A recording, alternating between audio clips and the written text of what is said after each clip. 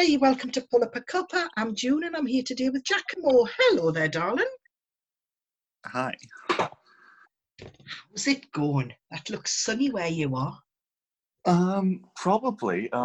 I've got my blinds closed and I've not looked out a window, so who knows? Maybe there's just a very bright light out. Actually, I mean, there is a very bright light outside. So oh boy. Yeah, no, it probably sunny. There's a bright light outside that's making the outside light up. Yes. I wonder if we can establish what this could be. It's a bit early for it to be the lampposts. You know, the lampposts with lights on. That's a lamp. Yeah. Oh god. Okay. This is sunny, off to a good start. Blinking windy. Yeah, no, I can definitely hear the wind. I went out before to Tesco's, walking, and it was just, it's beautiful. The wind's not cold or anything, but there's some force behind it. Really, really is. So I got in, put the kettle on, and went, cup of coffee, here I come. So yeah. I've got a Doctor Who mug. Aww. Daleks on one side and Weeping Angels on the other. That's very nice. I was very fond of the Weeping Angels until that episode where they ruined the Weeping Angels forever, and this seems to be a bit of a contentious topic because I've talked to a lot of people about this, and some of them agree with me, and some of them don't see the issue. But do you remember the episode? It was a two-parter. And the first part, they're going through, there's a crashed ship, which has crashed into like some catacombs, and they're going through it, and there's a bunch of just statues everywhere. And it's kind of creepy vibes. And then there's that beautiful point where they're like, wait, we've established that the people who built this all had two heads. Why do the statues all have one head? And that was a beautiful moment of like, glorious. I love that moment. And then the second part, they do the unthinkable and show the angels moving. And it's just, ever since then, I've just not been able to enjoy it. It's like, no, the entire point is that they just come out of nowhere, that they're an inevitable force that you can't do anything about. Well, that's it. That's what it comes down to. You're not meant to see them move. The move in that split second. And I don't want to see them move. And just ever since, I've just been unable to appreciate them properly because they are terrifying. You know, the episode where they're introduced is one of my all-time favourites. And they absolutely scared me senseless. And I haven't been that scared since I was a kid at Doctor Who. But it was the fact that the blink is involuntary and it's something that you have to do. And you can try and hold it as long as you like, but you can't do it. It's so the distance that could travel in that blink. And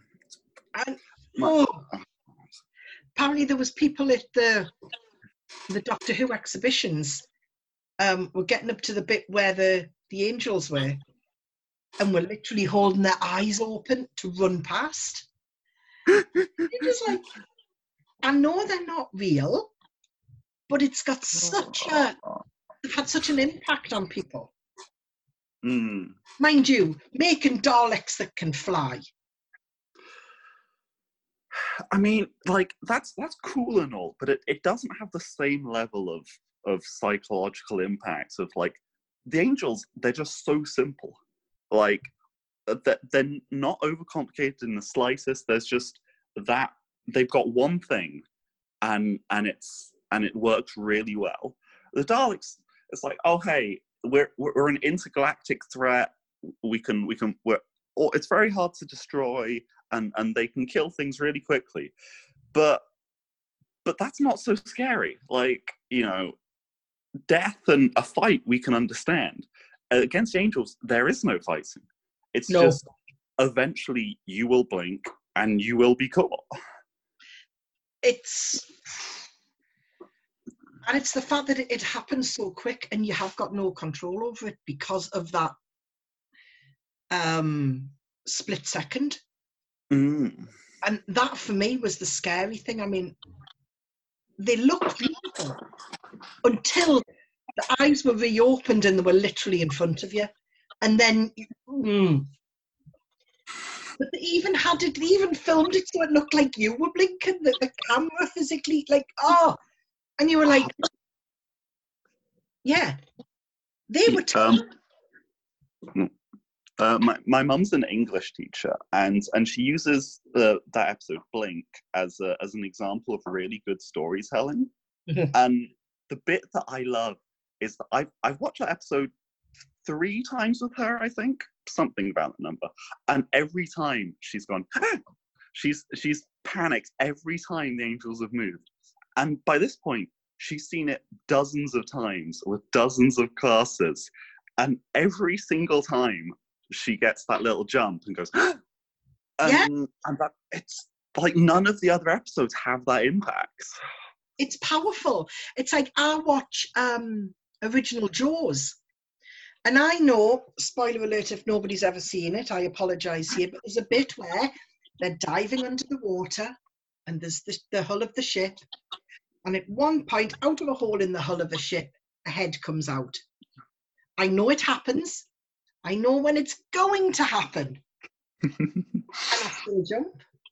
Because I always think I'm prepared for that little moment when it happens. And I'm not. No, I'm absolutely with you, Mum, on that. Those little moments of just being shocked. Like the big ever-present fears, it's like you can get used to those. Like, you know, Daleks, they're scary, but they're consistent. The angels, it's just like, everything's fine. Oh God, I accidentally blinked. Oh God. I mean, that's it. If you like suddenly realise your eyes have shut, do you sit or you stand? God, I'm trying to work this out in a logical manner. We will work this out. If you don't open the eye, then you don't complete the blink. I know, but it's not the fact that you're blinking that changes anything. It's so their defensive mechanism is that when things are looking at them, they become I'm not sure if it's like impossible to break, but very difficult to break. So it doesn't matter that you're blinking. It's just if you can see them, they can't move.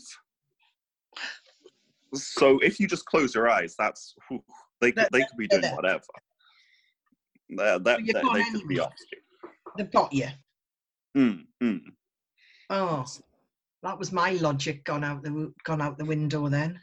Yeah, no, like the best way to prepare for it is just have a bunch of people, like more eyes. You know, it feels like a weird concept to schedule your blinking. So yeah, you can't all blink at the same time. That's relying on a load of people who are cooperating. Which in the past I would have been like, it's possible we can get there, but you know, the past few months has really demonstrated that people really can't cooperate even for their own benefit. Yeah, I mean, even if you say, look, there's a possibility that if you close your there's a possibility that if we happen to blink at the same time, we're goners. So we need to schedule this. Sensible, you and me would go, right, I'm going to have to blink now. And you go, okay, you do yours, then I'll do mine. And you would verbalise it, you would communicate. Other people would go, okay, and just stand there in a group and not communicate. Go, it'll be fine because nobody else is going to blink when I blink. And it's this assumption that people are almost immortal, that nothing's going to hurt them because they feel that way. Yeah, no, perspective on that sort of thing is a bit skewed. Due to mental health stuff, there was about a decade where I honestly didn't care either way. You know, I I get hit by a bus, meh, whatever. This is cool. And recently that changed, and now I'll admit I'm terrified of death. Like I'm panicking about, sometimes I just have a moment of, oh God, I'm gonna die one day. Which I assume everyone goes through, but some people have dealt with it by now, and some people haven't started it yet. But death is terrifying, and it's such a small thing that we can do here to lower the risk, and people aren't. No. It's like you do a small thing. This protects you as well as me. How are you not?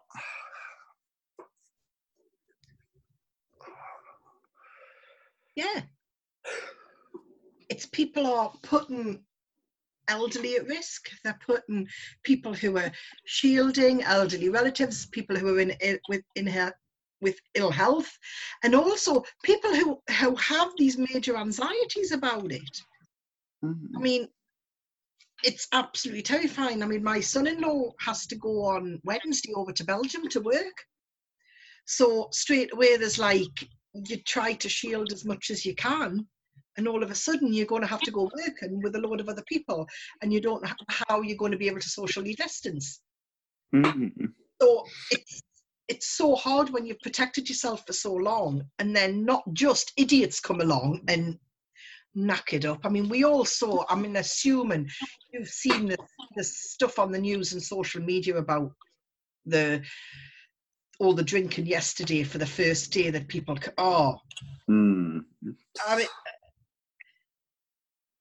I can understand things like people wanting to go and get their hair cut, because sometimes that might be one thing that really makes you feel better. Like, I know a haircut, I would feel so great, but it's a little thing. But no, because you need to know that it's going to be safe. So wait a couple of weeks and see if there's a spike, and if there isn't, then you can go and do it. But if you can manage without a haircut, but if you feel you need it and you really have to have it, stick a mask on and go and get it done.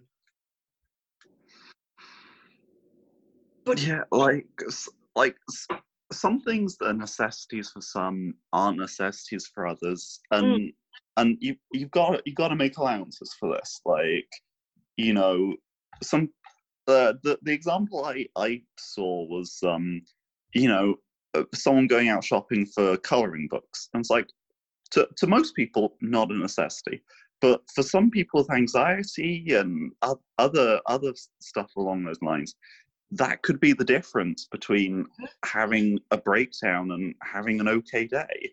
Yeah. And so it's all about, is this a necessity for you? Can you deal with it?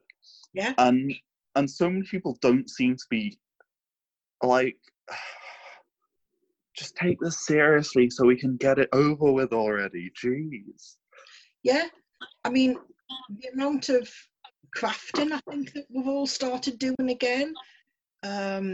You might just decide, I'm going to go and get a colouring book, or I'm going to go and get some Play-Doh, and I'm just going to mess on. And it takes your mind to somewhere where you're not thinking about what else is going on. You're just messing on with that. And even if that just half an hour gives you a break, then that needs to be done. But yeah, I mean, we were talking about this, about all the people in the pubs. And I'd seen one pub that had completely put the plastic right over their bar, full bar, you bar a little hatch. And someone had put underneath it, that's a bit OTT, isn't it? And I thought, well, if that's what that bar deems necessary to protect its staff and everybody around, then no, it's not. And you think, if you don't like what they're doing in that bar, jog on. Yeah, like what's the saying? What's it that was being said at the beginning? Like, if we took adequate precautions, it would look like we were overreacting because nothing would happen. But at the minute, we've got America being quite a good example of they didn't take these precautions, and it's fairly obvious that it's going to heck over there. Well, And they're it's like, spiking. it's ridiculous. They've got spikes again. They've got some states that have never even closed down. And it's like, okay, how can you not just look at that as a thing and be like, okay, we took precautions, they didn't, and they've suffered for it. How does the logical leap not go in your head? Precautions are a good thing. Mm-hmm. I think that some people, if they haven't had a family member or a friend that they know have had the virus or has died from the virus, because maybe they just think, well, if they just get it, it's just like a bit of flu, they're going to be fine in a few days. But if they've been personally affected by it, then will they feel different? We can only hope. Well, I think that's what it's going to have to take.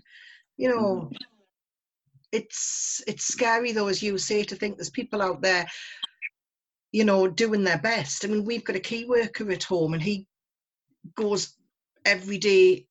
My husband drives him to Beaman Hospital, and then he gets driven home as well. So that's to minimise him having to go on the metro or to go on the bus. And it's less anxiety for him, but it also means he's trying to avoid even going to a supermarket, because he's worried about if he carries anything that he's picked up in the hospital to supermarkets, or if he takes anything into the hospital. So we're all trying our best to minimise it for him, which means he spends a lot of his time in his bedroom to try and avoid contact. I've got some friends that work as care workers, like working with people with special needs, and 2 weeks ago, I think it was, one of them tested positive, and they were horrified, because like, I've been working with these people, and you know, I might have accidentally exposed one of them to something, and it's like, my heart just goes out to them, because it's like they're doing their best to help people, but because, you know, just by a random accident of fate, in the end, it was all okay, because at work they've been taking precautions, and it hadn't spread further. But there was that moment where they were terrified that, you know, because, you know, maybe it was just complete accidental. Maybe someone else didn't take good enough precautions. Yeah. And they would have carried that guilt if it had continued on and something had happened. Yeah. And it's like, how are the people who aren't taking precautions? Because it's not hard to take these precautions. Wear a mask. Like, okay, it's not the most comfortable thing, but it's really not so bad. Yeah. If you think a mask is bad, how about you try a respiratory disease? Oh, wait. Oh. Yeah, I mean, I totally get you on that. And I mean, I think there you go, because this person, even though they weren't displaying symptoms, they had a positive test.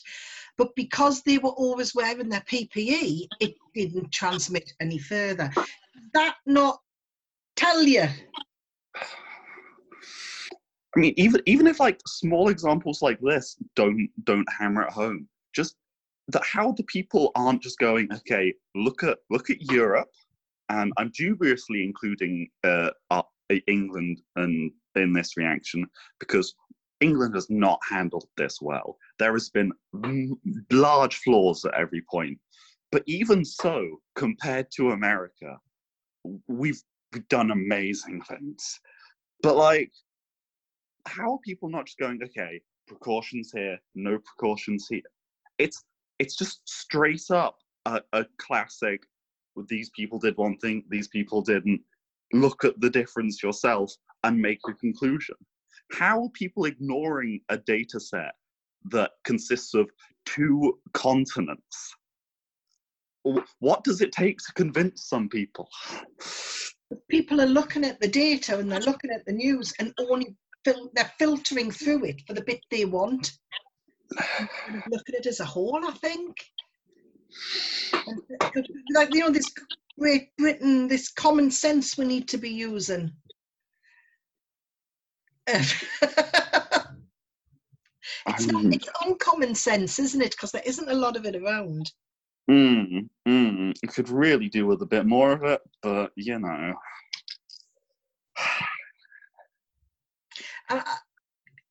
I always said at the beginning, one of the last things I would be thinking of doing when we got the chance to go back out again was go to the pub or go to a restaurant. My first thing when we were allowed to start having little bubbles was, I'm going to go and see the kids. I'm going to see some family.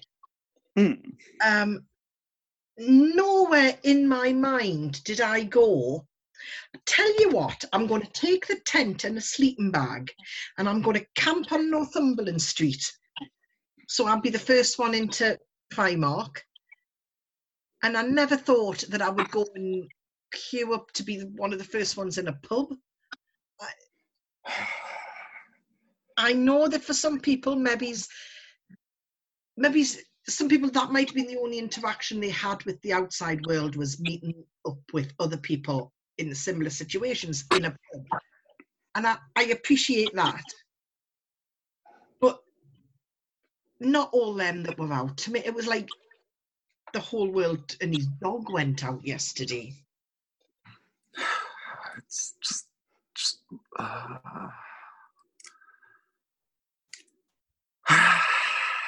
Yeah. Do you know what? It says it all.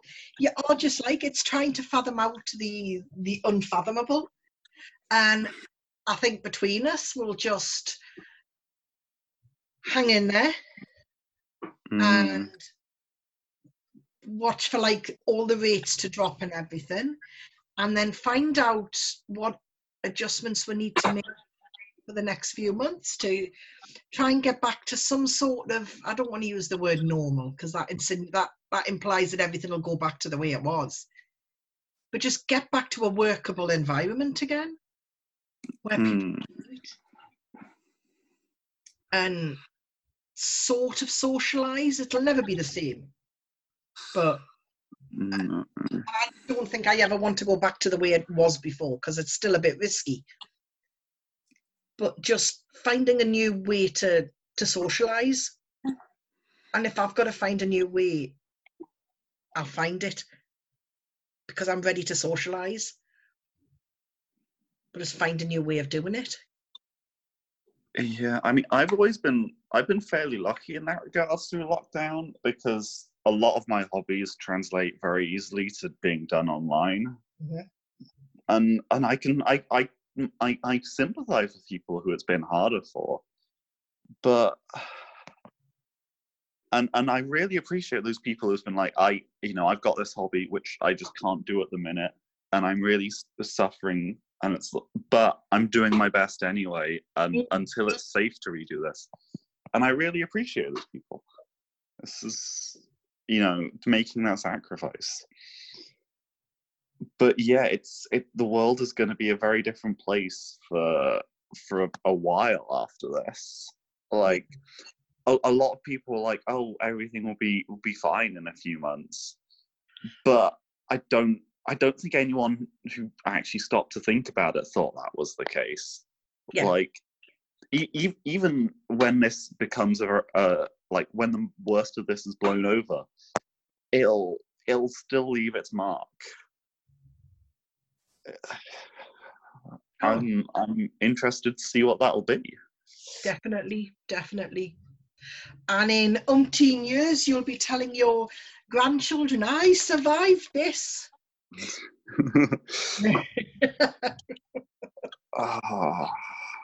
Yeah.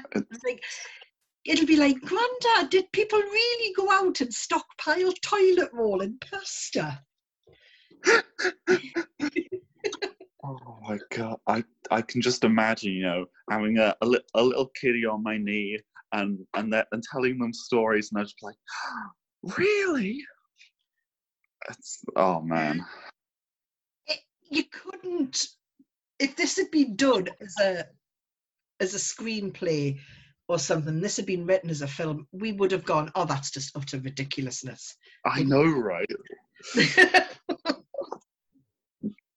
Like there was an event in World of Warcraft a while back where there was effectively a pandemic where, now I've never played the game and my knowledge of this is very sketchy, but what happened was that if a player contracted a certain debuff, you know, a status effect on them, I don't know how much I need to explain that. It's probably fine.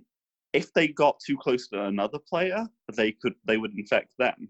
And there were papers written on, like, you know, this as a model of pandemic spreading. And there was a lot of response with, oh, this is completely unreasonable, because if this was a real world scenario, people would take those precautions. and apparently we wouldn't. No, we wouldn't. Yeah. I think I had too much faith in the human race, and it's been a little bit of a shock to think that some people are quite selfish. Yeah, like I've always known that I was fairly picky with the people I considered friends, and that I'd only socialize with people who I actively enjoyed spending time with and thought were good people. So I never quite realized what depths the outside of that group sunk to. Mm-hmm.